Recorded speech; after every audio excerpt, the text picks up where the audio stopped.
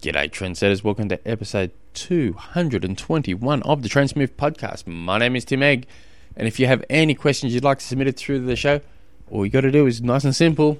Type into that little computer machine of yours, trainsmooth.com. On the front page it says submit your questions.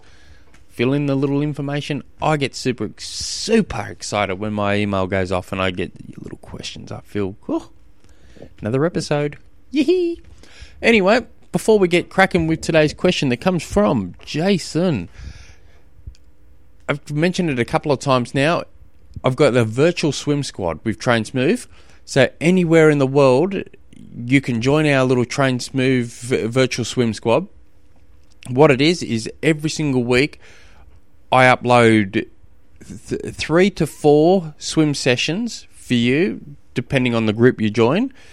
They're all super good. They're all super great swim sessions, focusing on various things. It's $10 a month, so we're talking $7 something US dollars thereabouts, give or take a bit. You're able to upload your data onto it, your training data from your Garmin or whatever your computer advice is. You can send me comments, leave feedback, ask questions. You can say, just have a look at this swim session, Tim, and tell me what you think. Or I hit a time trial, tell me what you think, and I can go in and go, oh, well, I did blah, blah, blah, blah, blah, blah. Or you can say, I did a race, have a look at the race data. It all covers all of that. It's all good stuff. So that's only $10 a month. All you got to do is jump on through the website, trainsmooth.com, click on coach and go down to virtual swim squad and has all the information in there. So, as I mentioned before, today's question comes from Jason. I really struggle with sighting. I struggle to see without really lifting my head. I struggle to see without really lifting my head out it. I have neck pains and I sink in the rear. What am I doing wrong and what can I do to improve? So, there's a few things here. If I was to say, if I was to ask you a couple of follow-up questions like, are you doing open water swim skills in the pool all year round, at least once a week, or once a week on average? I'd love to know the answer for that. Chances are it's probably no. I'd be also asking, how often are you getting into open water swimming as part of your training? You know, that'd be an interesting question. A lot of people only on race day, or maybe the day before races, or whatever. So generally, you'll see, and I'm being a bit of a turd here by asking those little sarcastic things here, but I'll bring it around in a second. If I see occasionally these athletes that will be doing, okay in the pool. So let's just say they're doing 1:30 per 100 meters in the pool, but they can't get that pool time anywhere close to revert to their race day time, and that side of it's going to be relatively hard, for instance, because you got many different factors to bring in. You got water conditions, you got weather, you got all sorts of stuff. But you see, so occasionally you'll see they're able to do a 1:30 in the pool, but their race times like 1:50, 1:55. That's a huge percentage difference, and you start drilling in a little bit deeper of what's going on there. There's generally a few different things that they're not doing, or you generally need more of a threshold session, but once a week. You need more of an endurance technical session once a week, and you probably need some open water skill sessions into that once a week. Now you'll find you start adding all these, start focusing on all these little things. That time starts, you see this. I've worked with athletes where you see that you start throwing in these extra little things, making it a proper structured swim session and focusing on the good stuff. Their time starts getting reduced, all within no time at all. Just by practicing. Now, one of those swim sessions, which I think I'm going to help here today, is just open water practice swims. Now, you do this in the pool. you just pick a main session that, like, pick one of your sessions through the week and say, all right, we'll win that session. I'm going to sight every 6 strokes for the main set, or from start to finish. So, for instance, if you're in a 25 meter pool, every lap you're just going to look up around twice. A 50 meter pool, look up about 4 times per lap. So it doesn't sound like much, but that adds up real quick. It doesn't take long before you've got well over 1, 2, 300 sightings within one training session. Now you do that once a week, every week. That adds up significantly, and it's just a matter of not just lifting up your head. You're picking something, you're sighting something. All right, well, there's the clock. I'm just going to have a quick look at that clock every time I lift my head up, or whatever it is. I'm just going to look at that bald-headed man. He's sitting there looking at me weird, wondering why I'm looking at him. Where it could be whatever.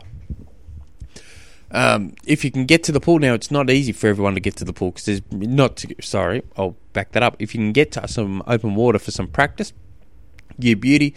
Not everyone can do it for various reasons. They like to, they don't want to go in there by themselves because it's safer to go in there with others, or they just don't live near some open water, or whatever. You can still practice these little skills in the pool. There is a technique to it. I'd highly recommend. I've mentioned this a few times. Pro triathlete Luke Bell has a really, really good demonstration of it on YouTube. So jump onto YouTube, just type in Luke Bell open water sighting or tips or something like that, and he should come up. It's worth having a look. He breaks it down for you. If you're struggling at first, thinking, I look up and I can't see much or whatever, just keep practicing it. Keep practicing. Now, you're in the race. You're going to be swimming along and the waves are going to be chopping or whatever. You may look up, you can't see a buoy up ahead. So put your head back down, you keep swimming for 6 strokes, look back up. If you can't do it, as long as you're heading in the right direction, just keep looking, do another 4 strokes, look up, see where you're at. Just keep at it, because there's going to be many times during the race, depending on obviously the conditions you're in, you may not see the buoy for a while. So you just got to be patient as long as you're heading in the right direction. Now, if you get to some open water and you've been able to talk someone into at least watching you from the outside or swimming with a friend, do this little exercise, and I'll go into some open water training in a second, but one of the things, it's good to either do it as part of your warm-up or cool down or whatever, just a nice little exercise, is have someone video record you with their phone just from shore. Just do 50 swim strokes with your eyes shut, where you think you're going completely straight. And most people will veer off at some point. You don't really want to veer off 10 strokes in. There's going to be a bit of an issue there. So you got to have to narrow that problem down a little. But generally, by the time you get to 30, 40, 45 strokes or something, you're probably starting to veer off slightly. Well, hopefully you're starting to veer off slightly, because that's where you should be aiming to getting up that way, and that's very, very cool, interesting stuff to look at. Also, if you're going to open water swim training, go for a reason. Just go. Let's say you're going every Friday. You're doing an open water swim session. You go to the lake or the ocean or wherever you do the swim. Just going in and just having a splash around. That's going to be good for the first few, but then it's going to have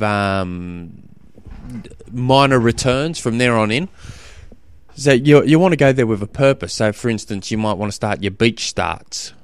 So, part of your warm-up, you might do 5 beach starts. So, running in from the beach, swim out 50 metres, do a sharp turn, swim back, run out of the water, and then do some efforts, do 250-metre efforts, do some triangle work. Just go in there with a purpose.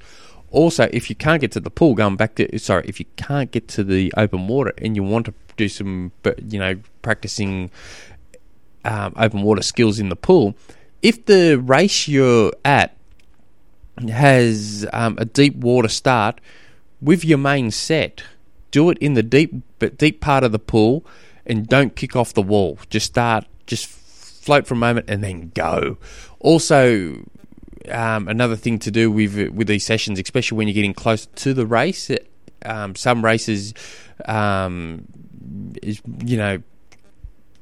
especially if your race has one of those things where you've got to get out halfway through the swim, run around a little buoy or whatever, and then straight back into the water, or you have to jump over a platoon or something and straight back in the water. Doing, like, let's say you're doing 5 200s, for instance. So in between, with 20 seconds rest in between, or let's go 15-second rest. You finish your 200, you jump completely out of the water. You stand up, you jump straight back in the water and go straight again for your next 200 or thereabouts. So you're lifting that heart rate, increasing that, which is going to help replicate either getting out of the water halfway between the swim, or better yet, when you're running into T1, your heart rate's instantly elevated because you're going from swimming straight into running. So it helps with that slightly. So it's a good little tip. If you want to be a badass and jump out of the water and run around the pool or whatever and jump back in, most pools won't allow it, or you wanted to start hammering out some push-ups or something, that's always cool. So I hope that helps. Good luck with it all. If you guys have any questions you'd like to submit it through the show, you know what to do. Email tim@trainsmooth.com. Till tomorrow. Hooroo.